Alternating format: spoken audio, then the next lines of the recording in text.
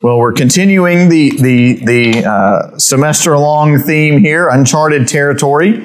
As I said before, the past 2 days, Pastor Jeff and I spent some time with other Texas Baptists. If any of you have spent time in your life in the coaching field, one of my high school classmate friends, a group of us, about 8 of us, texting about me and a couple of others that we know from our home church in Sulphur Springs and some other connections over the years, being together in Galveston, and one of them said, "Oh, that sounds a lot like coaching school, but for preachers." And I said, yes, that is exactly what it is, because the Texas High School Coaches Association, every year they get together in San Antonio. Most of the time is where it is, big convention center. All the big equipment makers come down, all the big technology guys and everything come down and show off their stuff. And college and professional coaches come in and share with them. So I got to hear from some professional pastors. I got to hear a great breakout session from Ed Stetzer. He was there speaking to a group of us on Monday evening, and then addressed the whole convention meeting with a sermon on Monday night. And I got to hear from Tom and Sam Rayner, and they just share with us a little bit about what they're seeing in trends in church and ministry life after and through the aftermath of the pandemic. Just to kind of give you all some perspective, Ed Stetzer came down to us from Chicago, and he said there, most of the churches, a good church is seeing about 50% of their normal attendance back in person right now. We're about 75%. Some areas of the South, it's 80 to 90% have returned. There was a church planter that Ed knew on the front row of the breakout that he was leading, and that man said in New York City, where he is, it's about 25 to 30%. So things are different all across our country in the area of returning to in-person church, worship attendance, participation. Saddleback Church in California, one of the largest churches in the world, just recently began worshiping back indoors. They've been having in-person worship outside. You can imagine thousands of people worshiping outside in Conroe, Texas probably wouldn't work in the summer and the humidity. Their part of California, the weather's a little more enjoyable outside. But one of the things that we did get to do is participate in some business meetings in the life of our state convention. A little over 5,000 Southern Baptist churches in Texas are a part of the Baptist General Convention of Texas, of which we're one of those. And the thing that was cool to me to see was, and it was kind of funny, because it was the same person both times, but there were 4 things that were voted on in the first business session. And the entire time in the voting, there were 2 no votes, and it was the same person on 2 different votes. I don't know what that individual didn't like about those 2 items, but everything else. And so the theme of the week was unity, and just that sweet sense of presence of God in our churches. Some great things. The young man that was honored in our church a few weeks ago in all 3 services, Jonathan Powell, received an award from the state convention. He's a graduate of a state convention affiliated university, Houston Baptist University, and a principal at a school in New Caney, and a member here of our church. And he was recognized along with 8 other educators in an award called Best Educators, serving teachers and students all around our state. They played a little video for that, so it was cool to see him. And I got to rub shoulders with a couple familiar names. Tom Tillman was there. He worked for the state convention now, our former music minister. So I got to watch him fret as the sound checking was happening before each of the sessions started, and trying to get these choirs who can sound good in a room that's not designed for choirs to sound good, a convention hall with a concrete floor and basically cinder block wall in the back, and a really, really loud sound system hanging from the ceiling, basically. And so he was trying to get all that figured out. And then David Lorenz was there as well, as part of the church he's a part of, is in the Galveston Baptist Association. They played host. So their churches provided greeters and volunteers and ushers for the 2 days that we were there. So it was good to catch up with some old friends there. And then I've listed in there some announcements about our holiday schedule. You'll want to note that next Wednesday night, we will not be meeting all across our campus. There will be no activities. We will have normal schedule on both Sunday mornings before and after Thanksgiving. And then this year we have 3 Christmas Eve services. Again, all 3 identical services, candlelight services at 3, 4:30, and 6 p.m. That's on December the 24th again this year. It's Christmas Eve, so it's the same day it was last year. I think we had 3 last year. They were a little further apart.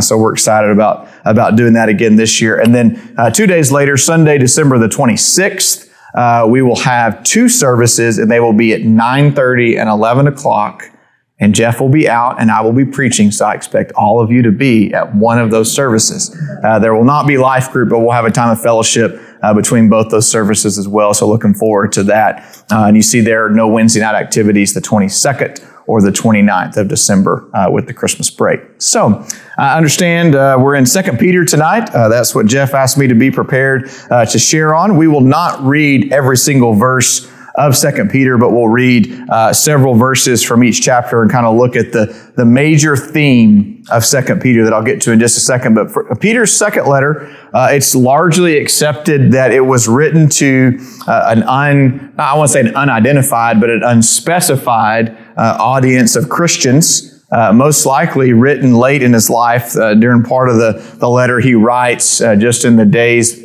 references the days, my days are coming near, under the oppression of, the persecution of the Emperor Nero. And Peter, we know, was martyred at the hands of Nero sometime around AD 67.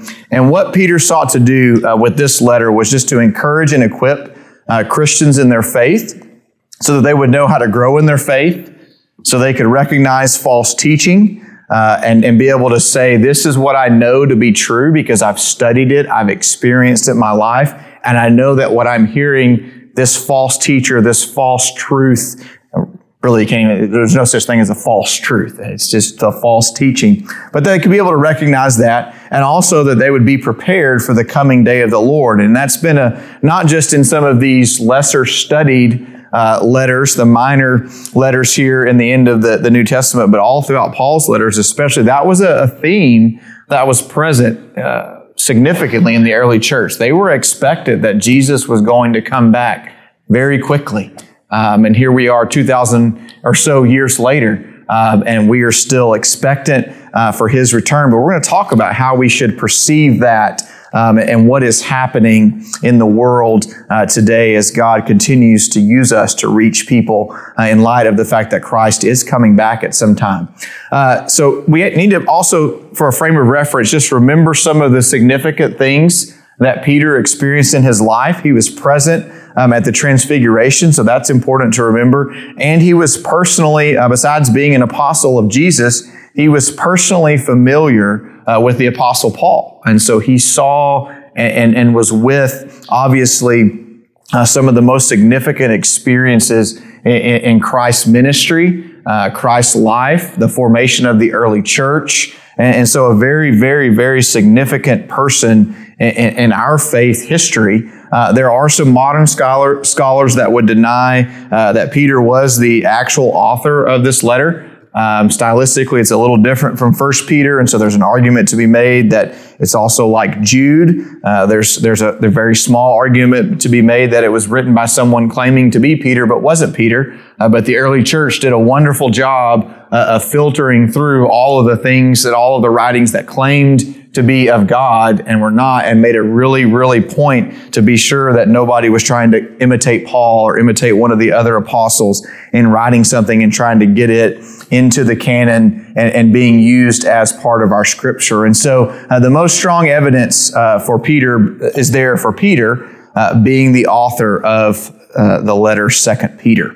And so I'm going to start in chapter 1, read the greeting, verses 1 and 2, and then we'll bounce through several different sets of verses throughout chapters 1, 2, and 3 before we conclude our time together tonight. So first, 2 Peter, first chapter, first 2 verses.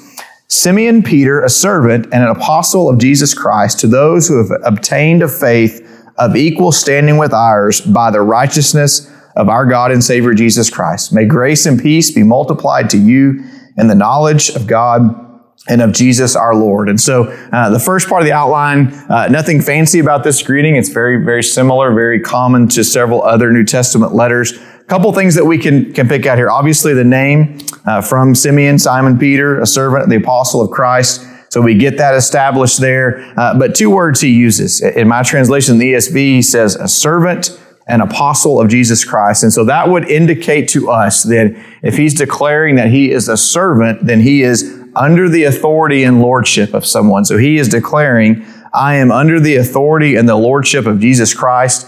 And then an apostle, I'm a follower. I'm one who's like him. I'm one who's coming after him. I've learned from this person. I'm an apostle of so-and-so. I'll pull another coaching example. You might hear that somebody is, when you're talking about a young up-and-coming offensive coordinator at the college level or the NFL level, they may say they're a disciple of someone, some older coach, some more established coach that they've learned from. And so we see that play out in Peter's life as he declares to be an apostle of Jesus. In the second verse, we see his purpose. He's setting out to foster spiritual growth and also a greater personal experience with God in this life. That yes, there is a day to come, there is a reward, there is the promise and the hope of heaven, but Peter saw firsthand what it looked like to walk with Christ and what a life lived with Jesus Christ could look like and what that experience could be. And he experienced that firsthand. And so he desired for other believers, those who have attained a faith equal standing with ours, through the righteousness of our God and Savior Jesus Christ. He says, I want the grace and the peace to be multiplied to you, and I want you to grow in your knowledge of God and of our Lord and Savior Jesus Christ. And if you turn your page, probably just one page over, probably the one verse we've all heard from 2 Peter chapter 3, verse 18, but grow in the grace and knowledge of our Lord and Savior Jesus Christ. To him be the glory both now and to the day of eternity. Amen. And so we see he starts there and he ends there. And then in between, he's going to kind of show his audience and us today what it means to grow in the faith, what it means to trust God's word, what it means to be prepared for understanding and recognizing false teaching, and then what it means to be prepared for the coming day of the Lord. So the first thing that we see in chapter 1, verses 3 through 15 is how to grow in the faith. And so I want to read to you just verses 4 through 11 out of that section. It says, He has granted to us His precious and very great promises, so that through them you may become partakers of the divine nature, having escaped from the corruption that is in the world because of sinful desire. For this reason, make every effort to supplement your faith with virtue, and virtue with knowledge, and knowledge with self-control, and self-control with steadfastness, and steadfastness with godliness, and godliness with brotherly affection, and brotherly affection with love. For if these qualities are yours and are increasing, they keep you from being ineffective or unfruitful in the knowledge of our Lord Jesus Christ. For whoever lacks these qualities is so nearsighted that he is blind, having forgotten that he is cleansed from his former sins. Therefore, brothers, be all the more diligent to make your calling and election sure. For if you practice these qualities, you will never fall. For in this way, there will be richly provided for you an entrance into the eternal kingdom of our Lord and Savior, Jesus Christ. And so the first thing we see here is that we have God's nature. Verse 4 shows us that. He has granted to us the precious and very great promises, so that through them you may become partakers of the divine nature. We have God's divine nature inside of us, but it must be nurtured. We've got to do something to cultivate that nature, to stimulate that nature, and to suppress the other nature that's naturally inside of us, the sin nature, the desire we have to please ourselves. We have to suppress that desire and raise the desire that's inside of us to please God. And we know that to be true because in Genesis chapter 1, it says we were created, we bear the image of God. And so yes, sin entered the world through Adam and Eve, and we are fallen, and we have that desire to please ourselves in us, but we also have that image of God on us, that desire to be unified with Him. And after we become believers, hopefully that desire to become more and more like His Son, Jesus Christ, to be obedient, to follow after Him. And then we see in verses 5 through 7, we see that we've got to take our vitamins. Now, I don't take any regular medication. There may be at least one person in the room that takes regular medication. But how many of you take vitamins regularly? How many of us take vitamins regularly, right? We supplement that, right? Maybe we have low vitamin D or low calcium. I'm not a milk drinker. My wife drinks more than enough milk for me. My son drinks it. My daughter does it. My daughter drinks more water than all of us combined. But so I have to kind of every once in a while be sure that I'm supplementing the lack of vitamins that I maybe am missing in fruits and vegetables and milk and things like that with a nice, good multivitamin. Maybe some of you have them in your box, Monday, Tuesday, Wednesday, Thursday box. I haven't made it to that point yet, but I think I'm going to get there one day. But you have medication, vitamins. So we're talking about vitamins, things that you need to enhance the way that God designed our bodies. Not something to keep us from being sick or having that, but something to add to make our life longer, more fruitful, more enjoyable. And so what this letter that Peter has written here says, take these things, make every effort to supplement your faith. Not working to earn your faith, not working to earn salvation. That was earned on the cross by Jesus Christ. But what he's saying is, add to your faith and enhance your faith. Make your faith all that God desires it to be with virtue. And virtue with knowledge. Knowledge with self-control. Self-control with steadfastness. Steadfastness with godliness. Godliness with brotherly affection. And brotherly affection with love. That unconditional agape love that says no matter what you do, no matter who you are, no matter where you're from, I'm going to love you because God loves you. And so he's saying you can grow in your faith by doing these things. And he's going to talk a little bit about knowledge, but also about application. And I learned a long time ago about there's the old saying about, the analogy is going to kind of break down because we're not going to talk about wisdom, but it is an application. And knowledge is knowing that a tomato is a fruit.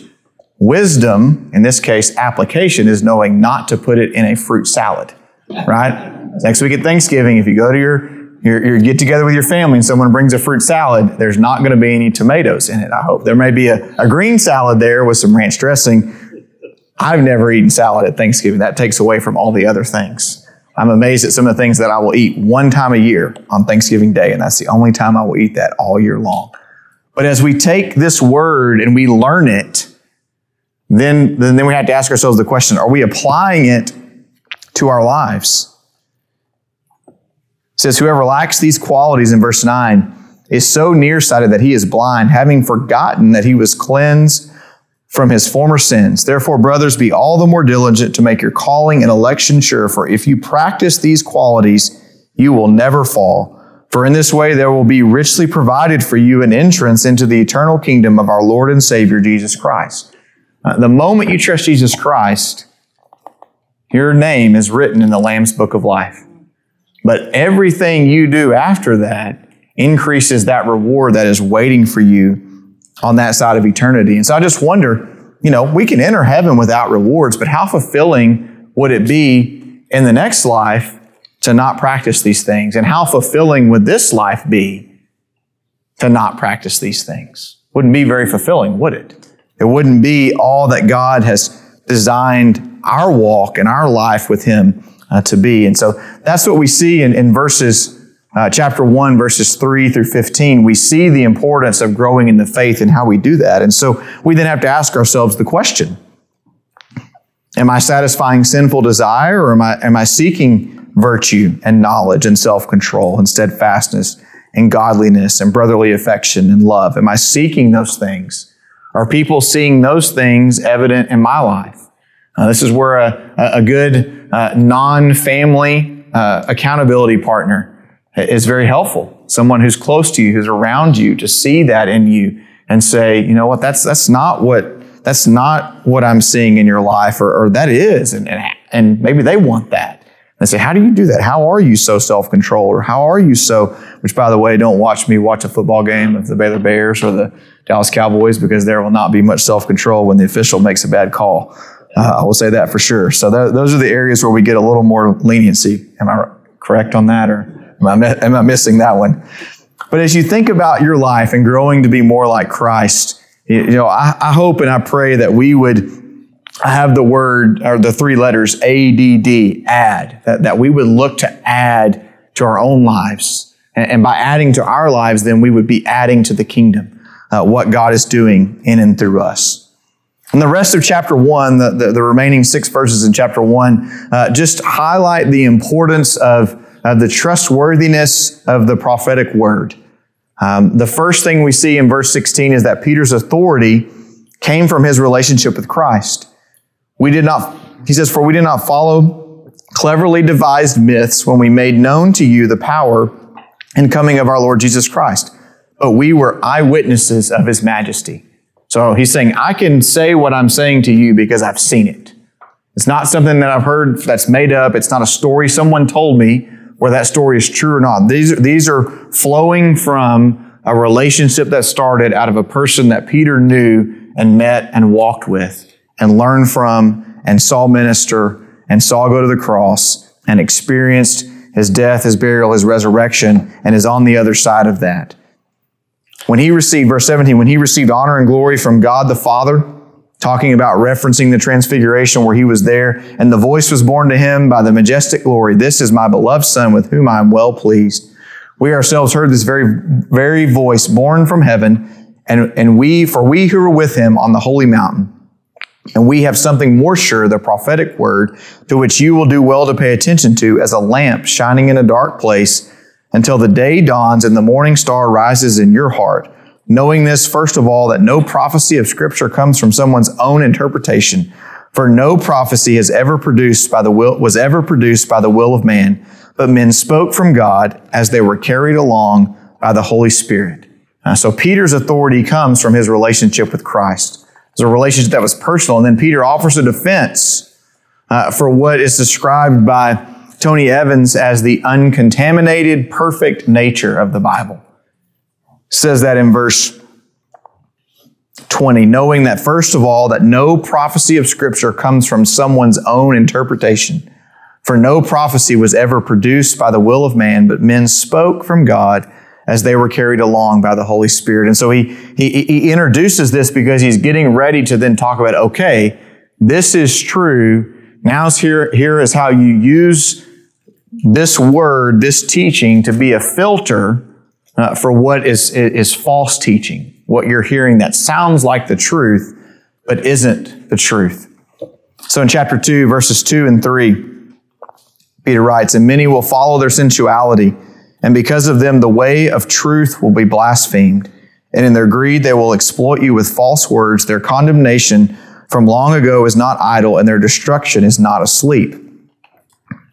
Verse 4 says, "For if God did not spare angels when they sinned, but cast them into hell and committed them to chains of gloomy darkness to be kept until judgment, if he did not spare the ancient world, but preserved Noah, a herald of righteousness with 7 others, when he brought the flood, and if turning the cities of Sodom and Gomorrah to ashes, he condemned them to extinction, making them an example of what is going to happen to the ungodly." He goes into this discourse, this historical look into all these different times when God issued either judgment or deliverance on a group of people or for a group of people. See, many in the church had begun to follow the depraved ways of false teachers. And Peter recognized that and wanted to help prevent that from happening. So he begins to write to them about this and shows them in verses 9 through 12 how God balances both deliverance and judgment. The Lord knows how to rescue the godly from trials and how to keep the unrighteous under punishment until the day of judgment, and especially those who indulge in the lust of defiling passion and despise authority. Bold and willful, they do not tremble as they blaspheme the glorious ones, whereas angels, though greater in might and power, do not pronounce a blasphemous judgment against them before the Lord. But these, like irrational animals, creatures of instinct, born to be caught and destroyed, blaspheming about matters of which they are ignorant, will also be destroyed in their destruction. And so we see this balance of deliverance for the believer, for the one who turns away from his or her evil desires and desires to follow after truth, and desires to follow after God's Son, Jesus. But then we see the way that judgment works, and the way that Peter writes that those remain under punishment in verse 9 until the day of judgment, especially those who indulge in the lust of defiling passion and despise authority. And so we see that where we may seek, we may desire, we may wish judgment on someone in the world, in our lives we know, someone we know of, someone we think is doing evil in the world. Rest assured, you can trust God with that. You take care of your obedience and your faithfulness and the things you can control in and around your life, and rest in the deliverance that God has provided you from sin through his Son, Jesus Christ, and trust the rest to him. Trust the rest of someone being delivered or someone being judged to God, and he's going to do that according to his perfect will. And then the last thing we see about the false teachers toward the end of chapter 2, I want to get to this before we move on, in verses 18 and 19. For speaking loud boasts of folly, they, talking about the false teachers, enticed by sensual passions of the flesh, those who are barely escaping from those who live in error. They promise them freedom, but they themselves are slaves of corruption. For whatever overcomes a person, to that he is enslaved. And so the reality is that while a false teacher may be claiming that their way, their teaching leads to freedom, the reality is, and the truth is, they're stuck in slavery already. They're stuck in bondage already because they are giving in to their evil desires and not trusting in the freedom in Christ. You know, the outside world has a perception about Christians that we're not fun. We have a set of rules we follow. Our lives are lived in a box, maybe a fun-free cage, if you will. But I don't see anybody in here that's not having fun tonight. I don't know anybody on this campus that's probably not having fun right now. I don't know any of us that don't have fun every time we get together and gather and worship in the name of Jesus, serve in the name of Jesus, and even when we're not doing something affiliated with our local church. I just feel like the Christians I know, in general, their lives are just more fun than the non-Christians I know, their lives in general. There may be some individual things that in the moment maybe are more enjoyable in that moment than some of the things I've done in my life. But the next morning it's not enjoyable, or the weeks or months or years they spend in jail because of that decision are not enjoyable, or any of the other things, the hurt that comes and the consequences that come from that.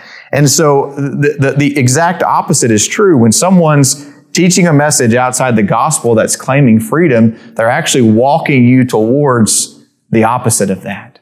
They're actually walking someone towards the opposite of that. And so false teachers, they promise freedom, but they actually bring more bondage. And then the next chapter 3, looks at the coming day of the Lord. And 3 things we see about this in verses 5 and 6. The first one is this: for they deliberately overlooked this fact, that the heavens existed long ago, the earth was formed out of water and through water by the word of God, and that by means of these the world that then existed was deluged and with water and perished. But by the same word, the heavens and earth that now exist are stored up for fire, being kept until the day of judgment and destruction of the ungodly.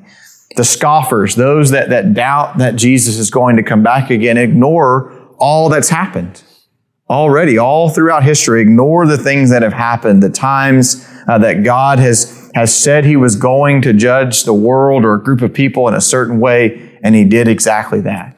And so if he's done all of these things and everything that has happened, that he is someone directly or through prophecy, that God had said he was going to do something and he had done that thing, then if his own son, God in the flesh, says, I'm going to return, then we can stake our claim on that he is going to return one day.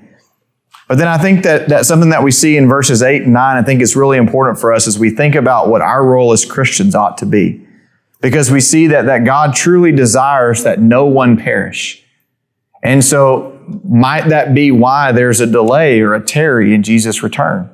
Might that be why that day has not come yet, that there are many more that God desires to see be reached for the gospel, for the kingdom, because God truly desires for no one to perish. Verse 8 says, do not overlook this one fact, beloved, that with the Lord 1 day is as 1,000 years, and 1,000 years is 1 day. The Lord is not slow to fulfill his promise, as some count slowness, but is patient toward you, not wishing that any should perish, but that all should reach repentance. So we're counting in days as we number them, as we measure them. But what we cannot truly and fully know the scale to which God is counting towards the time when his son will come back into this world. And then the last thing we see in this chapter, believers are to be active in their obedience. We can patiently wait for the Lord's return, but that doesn't mean that we passively wait for the Lord's return. We can be patient, but we can still be obedient. Verse 11 and 12 say this: since all these things are thus to be dissolved, what sort of people ought you to be in lives of holiness and godliness, waiting for and hastening the coming of the day of God, because of which the heavens will be set on fire and dissolved, and the heavenly bodies will melt as they burn. But according to his promise, we are waiting for new heavens and a new earth in which righteousness dwells. So yes, we ought to desire to long for that day, but we don't sit passively waiting for that day. We're active, we're obedient, we're doing the things that God has called us to do. And then just two final words that Peter gives us in the conclusion of his letter. The one thing is this: we're called to maintain a stable position spiritually. I don't know a single thing you do in a remotely athletic contact sport. If a ball is being hit, if an individual is being hit, that you don't need strong legs and strong hips. Golf, baseball, football, basketball, tennis. That's what I played growing up. You need a strong, firm foundation to make that athletic move. You need a stable position. You don't just kind of casually walk up to the golf ball and stand there. You get in a good, stable position. Teaching my son Tate, who's 10 years old, to get in the batter's box in a stable position so he's ready to hit that ball. In the same way, for us to be prepared for what Satan might throw our way, we need to be in a spiritually stable position. And I would argue that position starts with this book open, and preferably, whether it's a literal physical position or a figurative posture of your heart, that we would be on our knees before God, bow before Him, and make that a daily occurrence in your life. That we could establish that position spiritually before Him. And that's a key to godly living. And then the theme, again, summarized in verse 18 of chapter 3. The theme of Peter's letter here that we've looked at bits and pieces of tonight. Grow in the grace and knowledge of our Lord and Savior, Jesus Christ. To Him be the glory both now and to the day of eternity. Amen. So here's 4 things you can take with you tonight. There's no explanation for them. They're right there written in front of you. They're kind of your takeaways. 1, to grow in faith, we must increase our understanding and application of Scripture. Yes, it'd be great to memorize an entire book of the Bible. I had a man get up in front of a church group I was a part of one time, a group of students, and he recited the entire Sermon on the Mount there at the front of our church. And it was a really impressive thing. But what was more impressive is I knew that man lived out the teachings of those words. And that was what was more impressive about what Mr. Glidewell did that day in Sulphur Springs. Not that he memorized 3 chapters out of the Bible. Anybody can do that. But the fact that he was doing that and all of us knew that he was a man that practiced what those words he was saying were. So yes, increase your knowledge, increase your understanding of Scripture, but be sure to apply it to your life. And this one, number 2, knowing the truth helps us stay alert to false teaching. The more we know the truth, the easier it is to see that's not true. That sounds right, but that's not completely right. And if it's not completely right, it's completely untrue. We were talking about something in the church office the other day. Michael Van Gorp, our student minister, and I were. And, it was actually one of the questions off the questionnaire that 279 people, I think, from our church filled out and responded. One of them was, if you filled out, the scale. It was all the way from completely true to completely untrue, with a couple of other levels in between. And the question was, do you know for sure that you're saved? I don't know if that was the exact question or not. And our argument on that was, if the answer is anything other than completely true, it's not true. If you're unsure, let's talk about it. And so that's kind of the way that I feel about false teaching. I feel like that God's Word is true. And so our responsibility as Christians is to know it, to study it, apply it to our lives. If we have a question about it, go to a resource that we can trust, go to a person we can trust, pray, listen, ask God to respond to us. But we ought to know God's Word and be familiar enough with the totality of Scripture that when we hear someone who claims to be a pastor, an author that maybe is secular with a lean towards Christian circles, maybe popular press, we see that and we think, oh, that sounds good. But we can filter that through the lens of Scripture. And then the third thing, abandon what is temporary and embrace what is eternal. I think that some of the things that the false teachers help us or try to get us to see is to cling to things of this world and find fulfillment in things of this world. And obviously we know as believers that the exact opposite is true of that everything of this world is going to fade away. And the things that last, the relationship with Christ, those we help take steps to enter into relationship with Christ, those lives that are changed for eternity because of our obedience and our faithfulness, that's what's going to last.